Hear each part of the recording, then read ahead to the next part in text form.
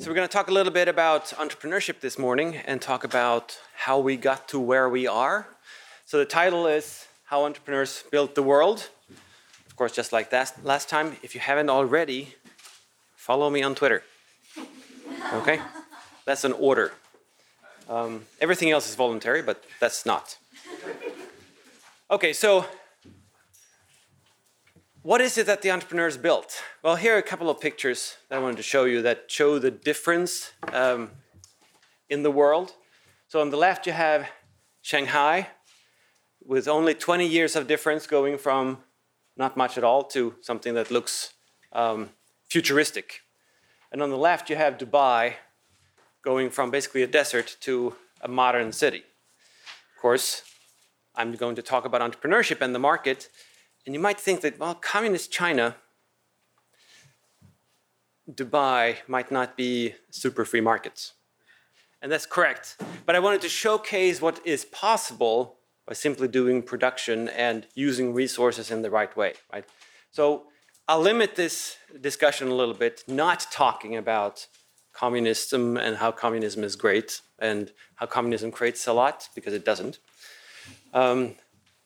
Through the state, we don't actually get anything new. They don't create value. They only reallocate value at best. If it's really successful, we get to plus minus zero. Entrepreneurship is about creating value and creating opportunities for us all. So I'll leave that discussion about planning, investments, state investments, and regulations to a separate discussion that we can have later on if you wish. And I've also written a book on this, showing the difference between the market process itself as an entrepreneurially driven process of creation, and then adding regulations to it to see what are the actual true costs of regulations. If you Google, well, my name, I guess, and regulations, you're going to find a couple of speeches and things like that, where I argue that even libertarians don't really understand how destructive regulations are. And that's what I show in that book. So whenever you think that regulations suck and they destroy a lot of value, think again, because it's even worse.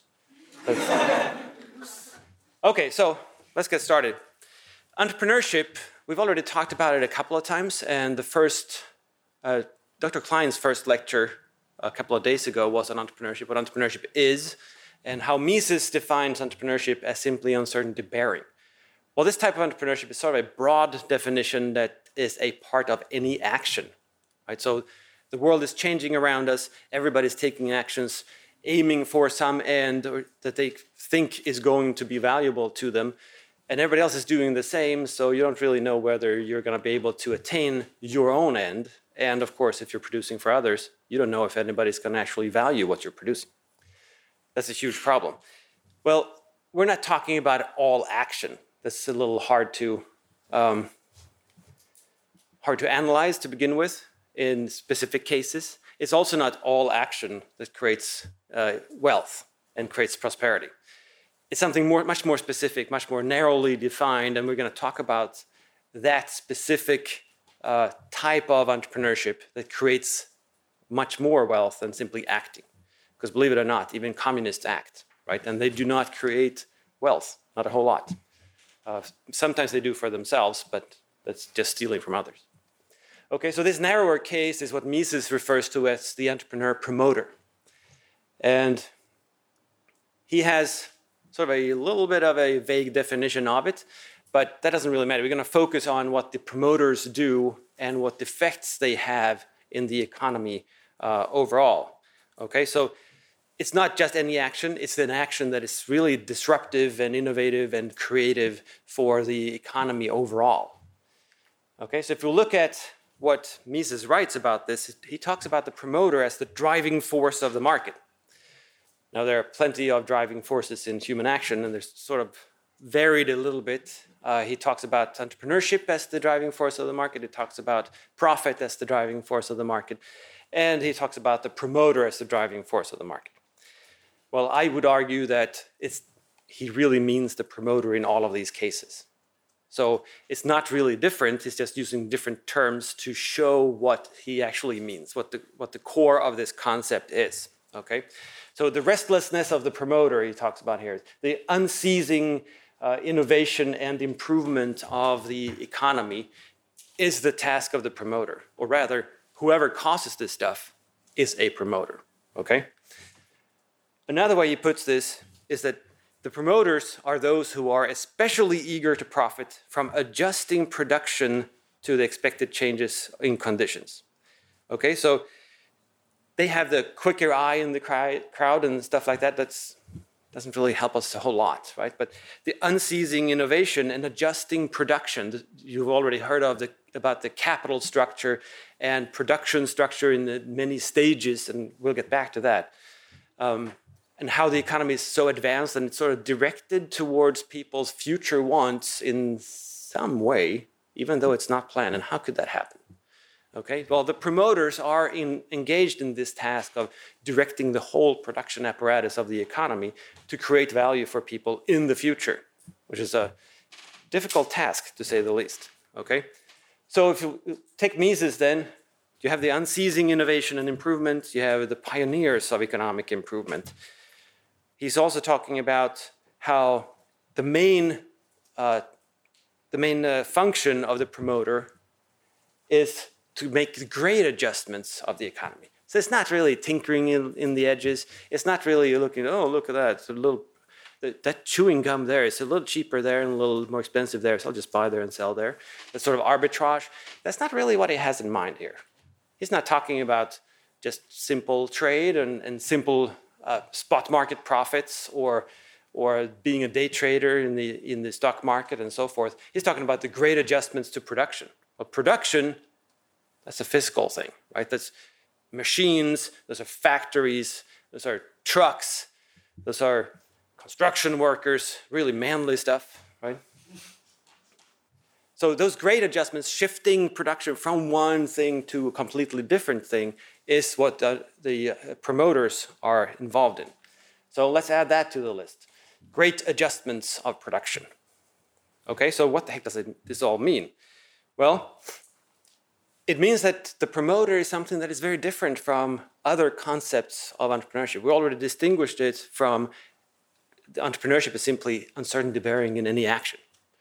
Well, the promoter is also different from correcting errors, as Israel Kirzner would put it, right? It's not about just reallocating funds or resources from one end to the other, shifting back and forth a little bit, tweaking the system, making it a little more effective or efficient. That's not really what we're talking about here. It's not about correcting those inefficiencies that are already in the economy. It's also not about reallocating resources that are already existing between already existing production structures and production processes. So it's also not Hayek's 1945 article where you see the pricing mechanism, how the pricing mechanism helps entrepreneurs do the right thing and choose the right materials. Hayek talks about the tin factory and the production of tin and how there's a disaster that limits the output of tin in the world, and entrepreneurs don't have to know this. They just have to respond to the higher prices, right? So the entrepreneurship is sort of a responsive agent. When prices change, they go, oh, that's too expensive for me, I'm going to do something else. Or I'm going to choose a different material. Well, of course, from a Misesian point of view is, where the heck did the new prices come from? Right? The big question is not, do people respond to price changes? Duh, yeah, of course they do. But the question is, why did the prices change? And it's not the case that you don't have to know about the disaster in the tin mine because you can just respond to prices. Someone has to jack up the freaking price to begin with, right? That someone, why did they increase the price? But probably because they knew something about the disaster, right? Very different story. So looking at the promoter, we disrupt the economy from within. It's not really about disaster, because that's where we started out with communism, right? Okay, so how does the promoter accomplish these changes and change the economy and direct the market process overall? Well, Lachman puts it like this, that everything is changing all the time, right? People's preferences are changing. We discover new resources. We discover new technologies. We attempt new things. even though most entrepreneurs fail most of the time. We try different combinations of capital, even though that sounds like you're playing with Lego blocks, right? The economy is a little more advanced. You're actually creating Lego blocks, rather. And it's talking about how the capital structure of the economy is constantly changing. It's always dissolved and reformed and put together in a different shape. It's not simply shifting resources from one production process to the next. It's building up new capital structures. This is very different, right? Okay, so if that is the true function of the entrepreneur, which is the true function of the promoter, making the capital structure change, then how does that happen? Well, we can recreate, and direct productive capability through inventing or innovating. Well, which one do you think is of interest to us here? Well, we tend to focus on invention, but invention is completely worthless in a sense, because invention is just the idea. Okay, so the standard distinction between invention and innovation is you can find that in Schumpeter, but others have said the same thing. That the invention is the new idea, and if you take a course in entrepreneurship, you will learn basically this first day that the idea does not really matter. It's the implementation that matters. So the iPhone was not the first smartphone. There were plenty of smartphones before then. It's just that they didn't implement the idea in a very good way. They didn't position the idea, position the product in a very good way. So consumers were like, I don't care. Right? The same thing with the tablet. Most of you are probably too young to remember the tablet PC, which was basically an iPad, but a much more powerful one based off of Windows XP. So it's a Microsoft innovation. Well, Microsoft, they're awesome at being really bad at marketing. So it didn't really sell at all, and it was a complete flop. Well, some 10 years later, Apple innovates the iPad. They didn't invent the iPad because the tablet was already in existence. There were plenty of tablets before the iPad. They innovated the iPad. They completely changed people's behavior and completely changed their perception of how it's useful. Right? So to innovate is bringing an idea to market in a certain shape or form, making it valuable to you or seem valuable to you. It's really speaking your language as a consumer, showing you how this can make your life better. And we do that through creating value propositions, right? So we're proposing that this is of great value to you because this will satisfy a want that you might not even have known that you had. But I'm presenting this good to you in this service, and by using it, you can use it in all these different ways, right? And that will make your life so much better off.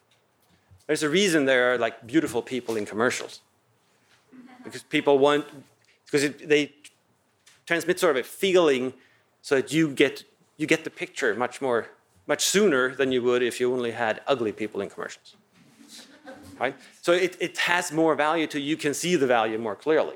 It's not about tricking you.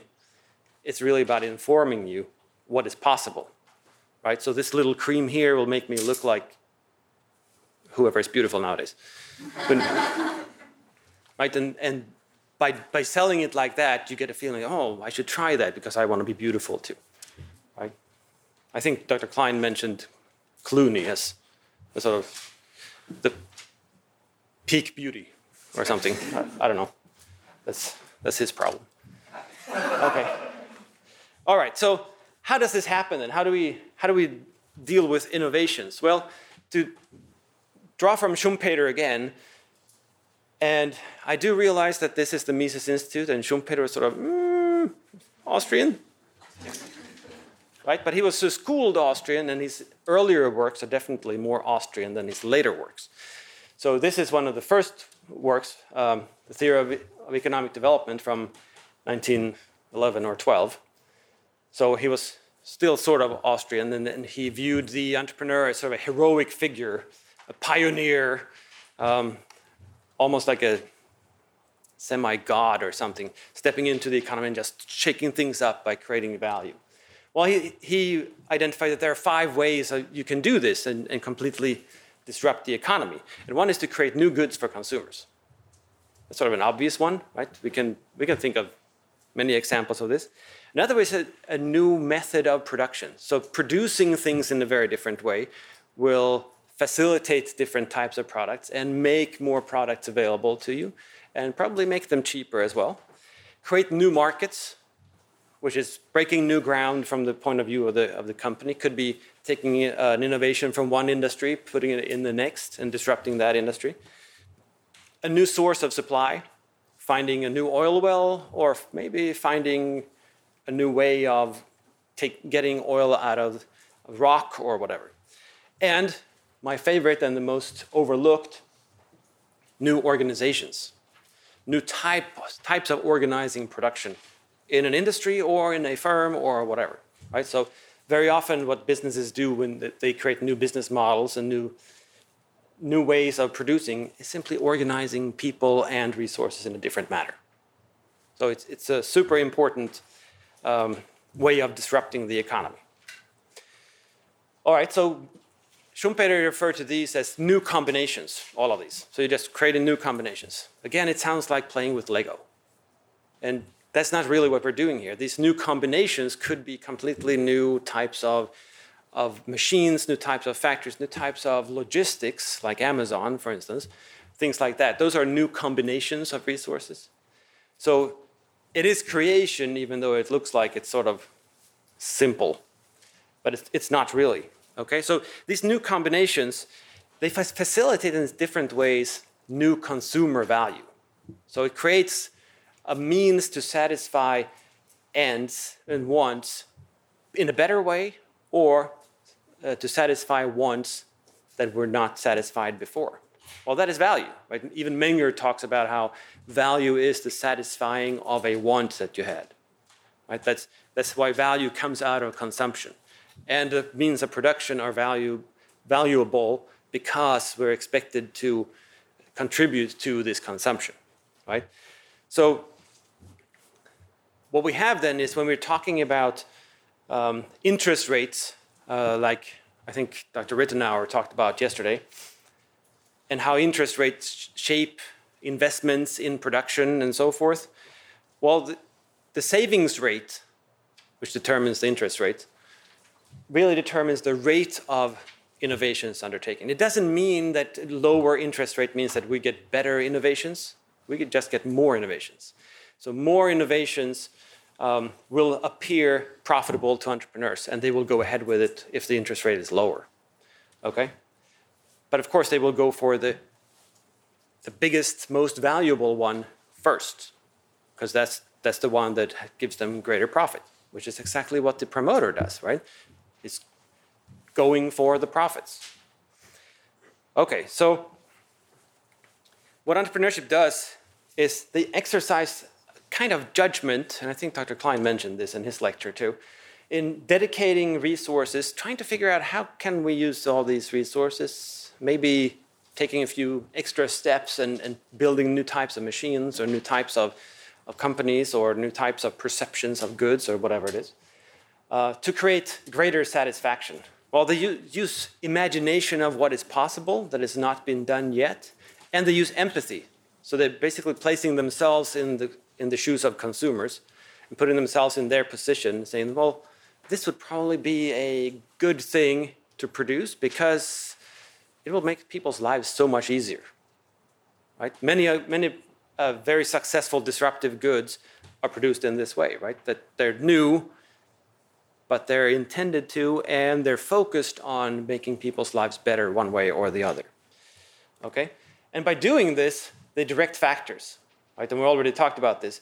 By directing factors towards more highly valued ends, they're really increasing the value of those factors, right? So we know that factors are valued because of their contribution to satisfaction, ultimately, through consumption, which means if you take resources used over here towards that end, and you direct them to a new end over here that you perceive is going to be much more valuable, then the value of the factors increase too, right?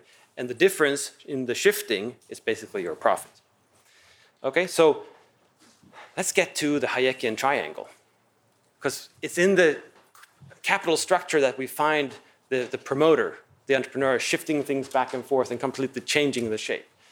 And the one on the right is the one where we talked about this a number of times before this week, where the interest rate falls because people save more, and that decreases consumer spending, and then we get more investment, and that it sort of extends the triangle. It makes it longer, but shorter.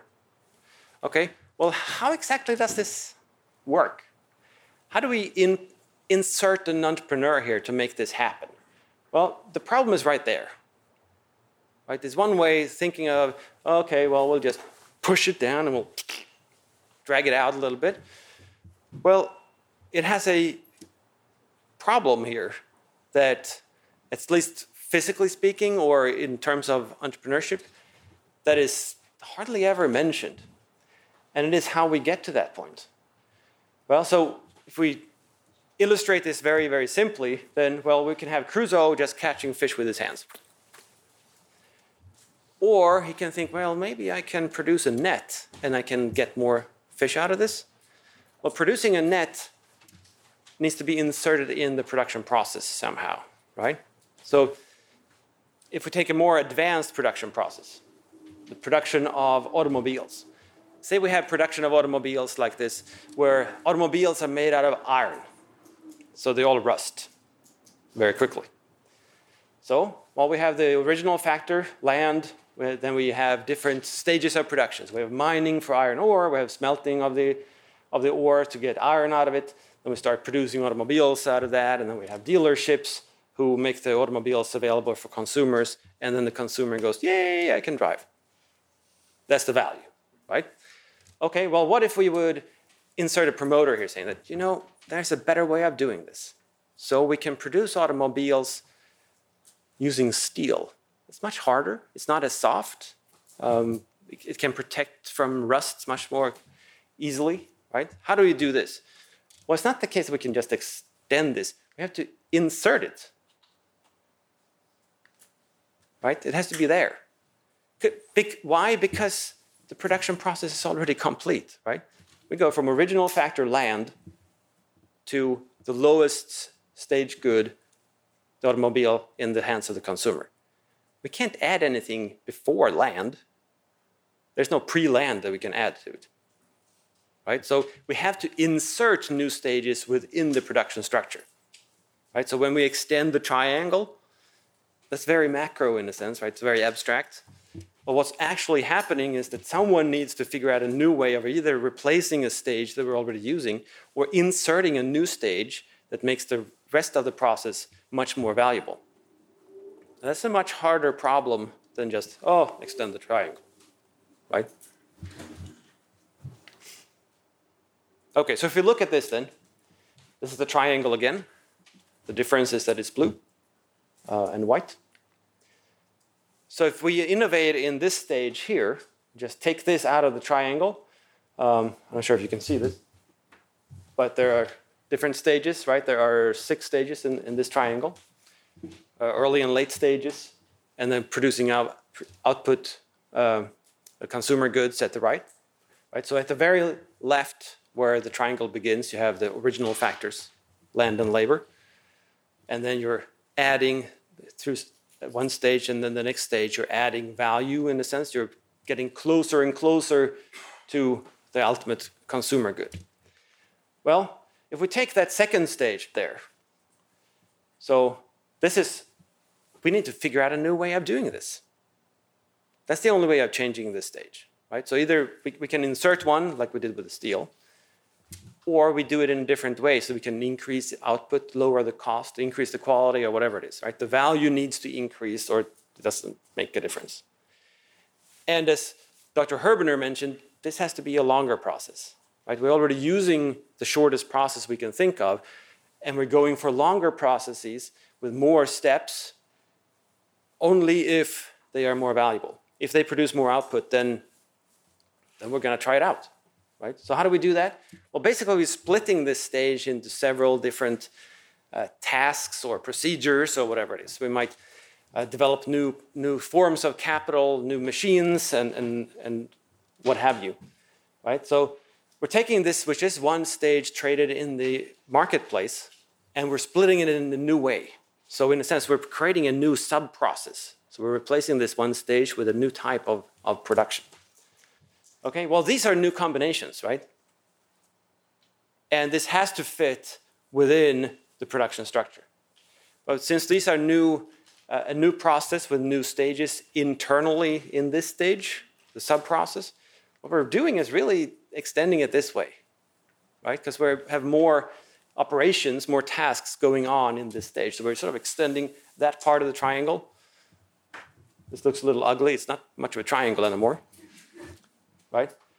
But the point is that this is actually really hard. Why? Because you can't just insert stuff any way you like it.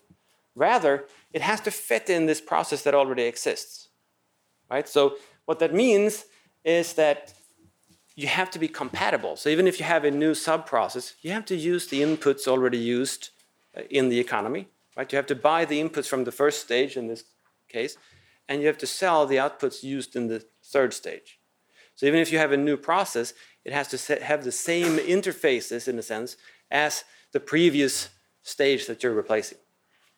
And at the same time, you have to create more value, because otherwise it's just, well, it's a failure, right? So you have to use compatible inputs, and you have to produce compatible outputs, unless you're in the last stage and producing consumer goods, because then you can produce a completely different type of good, but you still have to use what is in the economy. No one, well, maybe someone, but that would be the stupid someone, would create a completely new process from original factors to consumption good in a specialized economy. Of course, you would use the resources that are already out there, but to the extent that you need new resources, you have to create them. And you probably need to educate people in this new way of doing things and so forth. Well, there's another limitation, and I refer to that as incompleteness, that you have to cover the full distance, right? You have to start with the inputs of that stage, and you have to produce the outputs of that stage. And you have to cover the whole distance. You can't just stop halfway, because no one is going to buy whatever that is, half-finished something, because there's no market for that, right? So what we have is, in this formalized example, you have a 3-stage production process where you have 3 tasks, 1, 2, and 3. And you have this entrepreneur thinking, I think there's a better way of producing whatever inputs are used in task 3, using the outputs of task 1. I just use a very different type of process that refines it and pushes more goods through and lower costs so I can make a profit out of it. And that is in itself a 3-stage process.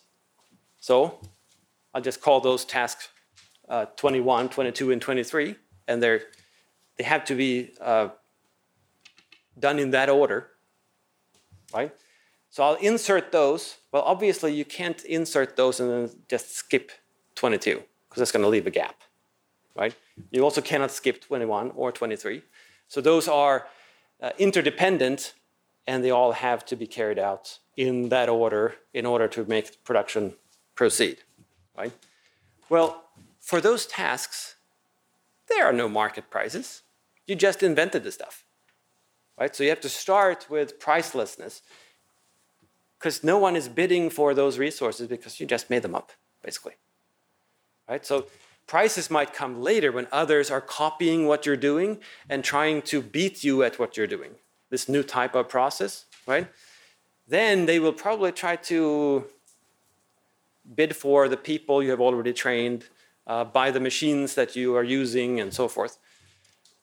But in the beginning, when you are innovating, those new things that you create, they're not priced by anyone, right? You can make something up like that, but that's not really a market price. Right? You need competition for that. So only later on will you have those prices, and then you can put it on the market, right?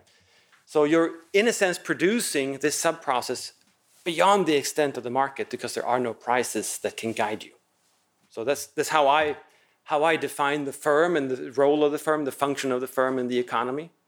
implementing this new innovation is necessarily integrated, right? It's necessarily somewhere else, and it relies on producing in pricelessness. So I elaborate on that in this book, which is available downstairs and online for those of you watching this stream.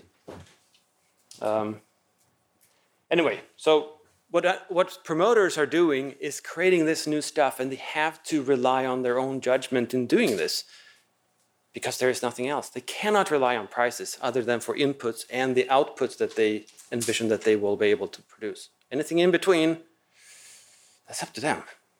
They have to figure that out somehow. Okay? Now, another way of putting the triangle is to use Rothbard's diagram.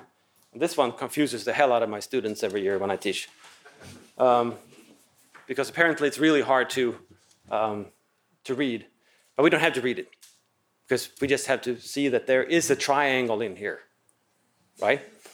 That's all we need for now. And then, if we have in the second stage, you have a promoter innovating again, what is he doing? Well, he's really replacing that stage with a sub-process. Right? Different ways of producing. So in this case, 4 sub-stages. Obviously, whatever is changing hands between the first and the second sub-stages is not available in the market. There's no price, right? Because we just invented this stuff. Okay? So entrepreneurship, we know, drives change. It changes the capital structure, and we saw that it just did, right? The capital structure is very different. We've changed how things are done. We are, in a sense, beyond the extent of the market. The market will follow, hopefully, if we're successful, but we're not there quite yet. Okay, so in production, any of these existing stages, an entrepreneur can enter and replace that stage with some other way of doing it. So then we have the great adjustments to production. We have how the promoter dissolves and reforms the capital structure. They create new capital and they accumulate more capital by creating new capital so that they can have this throughput of goods, and they increase the quantity of goods in the production process, thereby increasing our standard of living, because that means more consumption goods at the end, right? So suddenly figuring, steel, we can produce steel, we don't have to use iron. Well, you make that happen, you accumulate capital and smelting plant and whatever else you need for a steel plant, and then you start creating steel, which increases the value of the output further down in the production process. Because a car made out of steel, well, if we're right, will be valued much more highly than a car made out of iron. Well, obviously, and the more easier to think about, I guess, example, is to change consumption and consumption goods. And as Austrians, we know that the lion's share of the economy is really in production, not in consumption. But we're always exposed to consumption goods. So it's easier to think about it in terms of consumption goods. Well, these promoters, what they're doing is increasing the availability of already known goods, as in the steel example, or you can have a new type of production that just increases outflow of goods, the production of goods, increases the quantity at lower cost. We can facilitate new value by creating new types of goods, and let's innovate, right? A new value proposition, a new type of business model. The iPad is the example I used a minute ago, right? And this drives social change too. Entrepreneurship changes the society overall and our culture and how we lead our lives. Okay, so let's look at a few examples. So, first of all, innovation doesn't have to be completely new. In fact, it's usually not. It's an improvement one way or the other. And as we said, innovation is the bringing to market of some idea, the implementation of it. So this guy here innovates a round wheel, whereas the other guy with the square wheel is just complaining that this is not a new innovation. This is nothing new. I invented this square wheel already. You're just improving on what I made. Yeah, well, duh. But that's not the point, right? The square wheel would have pretty limited market value.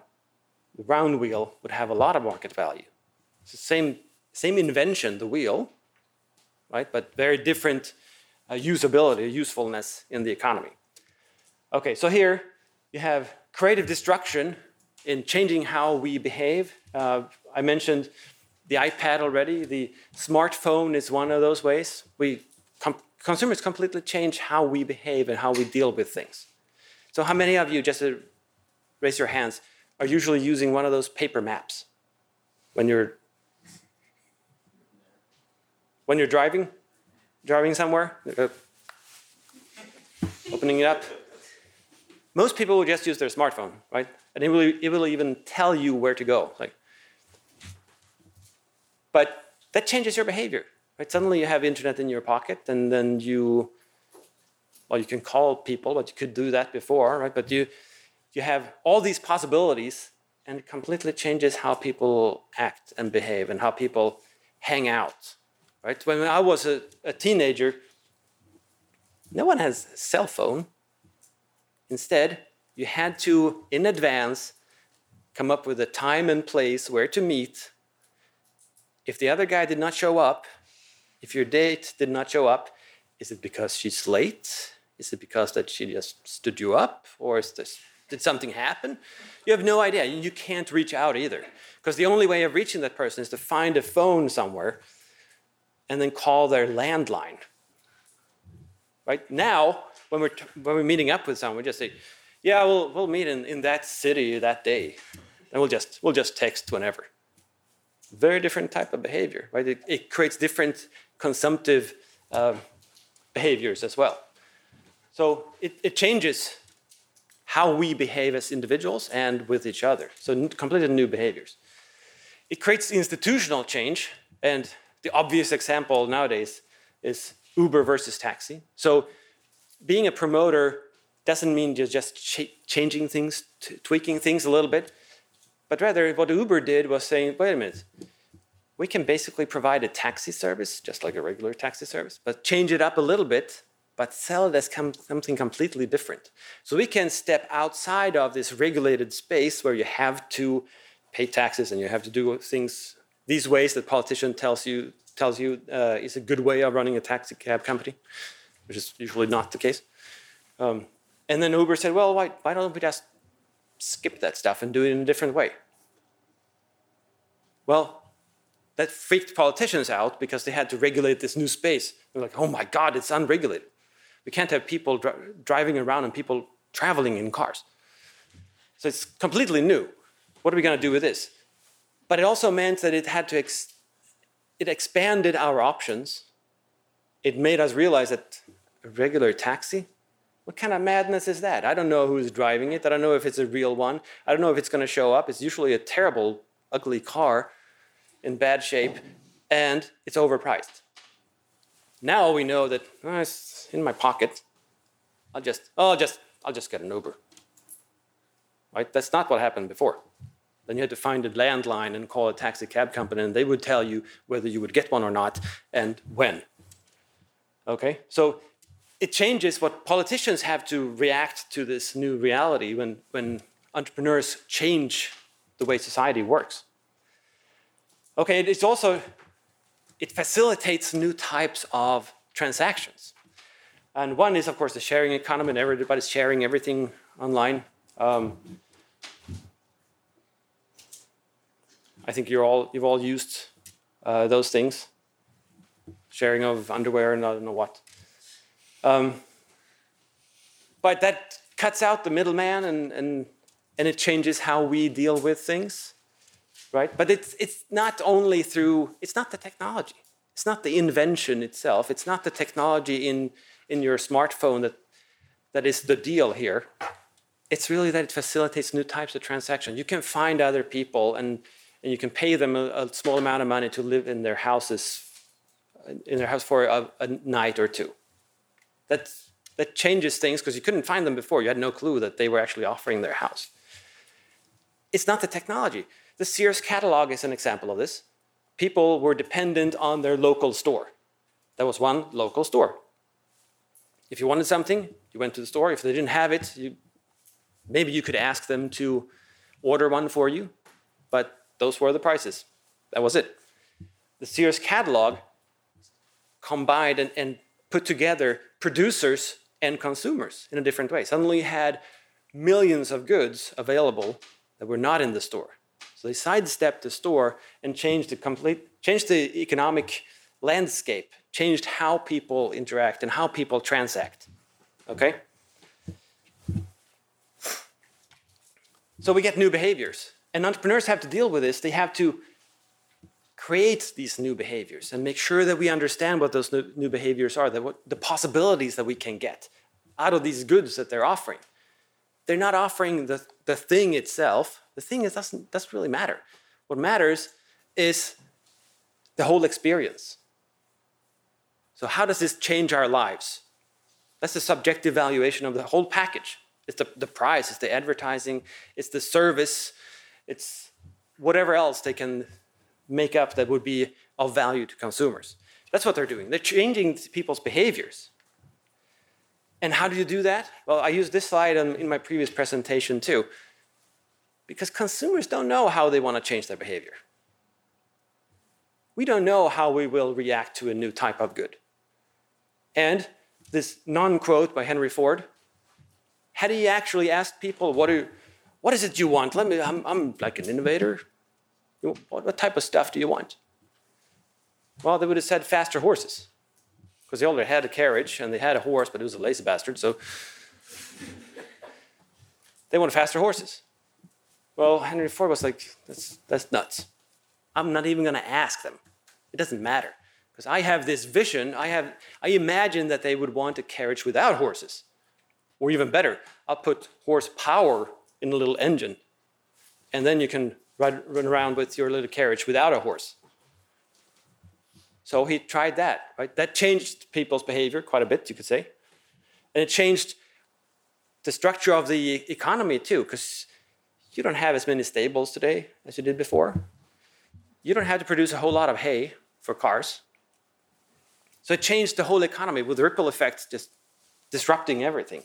And here's another guy, also dead white guy, who says something to the same effect, right? That focus groups, we're not using focus groups in Apple, because asking people about stuff they don't know anything about, they don't know anything about it. That's the whole point. So we'll just produce the good, and then when they see it, they go, wow, this is awesome. Which means, of course, that you can fail quite a bit. And, here we go. They have to offer a feeling, offer a sense of the value that people get out of these products. Because people resist change. People don't want change. People want whatever they know already. New stuff is terrifying because it's uncertain. So very often you have to offer a good deal in order to enter the marketplace. And you have to start getting people to change their behaviors. And this has been the case all along. So this is a photograph from a previous protest where they protested this new technology that someone invented. Imagine if you would have had no entrepreneurs, or rather that you would have a democratic economy. You have this entrepreneur saying, a wheel would be pretty cool. And you have people saying, nope. We already have feet, man. So, no wheel. Well, where would we be today? Obviously, we would be pretty much nowhere, or wherever we were born, because we couldn't get out of there other than walking. So they have to challenge us and our behaviors. That's what entrepreneurs do. They have to overcome, for us, they have to overcome our resistance to the newness that they're offering. Okay, so they do this through changing the capital structure, like we saw before, both within production structures and by producing new types of goods. You need both. And by doing that, they are the driving force of the economy, just as Mises said, right? Because they're changing not only the economy is just all this production that happens in order to give us the life that we choose and the life that we prefer. But they're directing capital and directing all our efforts as producers in order to bring about this new type of society. Right? So they are in effect, directing the economy, hoping to make a profit. We're all, as consumers, sovereign, so either we take it, yay, I'll pay for it, or we don't. And then they're out of business. That's their job. They're just directing whatever we might be able to get. So in conclusion then, you might be too young for the Jetsons, but the future seems wonderful. There are basically no limitations to what is possible in the future, as long as we let entrepreneurs create our tomorrow, because that's what entrepreneurs are in the business of doing. They are disrupting the economy, they're changing production, and thereby creating whatever our lives are going to be like tomorrow, which I hear is going to be a life with masks. But entrepreneurs tend to create something that is of greater value to us. That's something that we choose voluntarily. Right? So whenever you think of entrepreneurs and disruption, it's not really about destroying things like Schumpeter had it, creative destruction. Right? It's really about creating tomorrow, creating a better tomorrow. That's why we need these entrepreneurs, and that's why we need to let them figure out what works and let them fail. Unless they fail, we're never going to figure out what people actually want, what would actually benefit people. Okay, so I'll stop there. And here are links for those of you online to my books in the store. Thank you very much.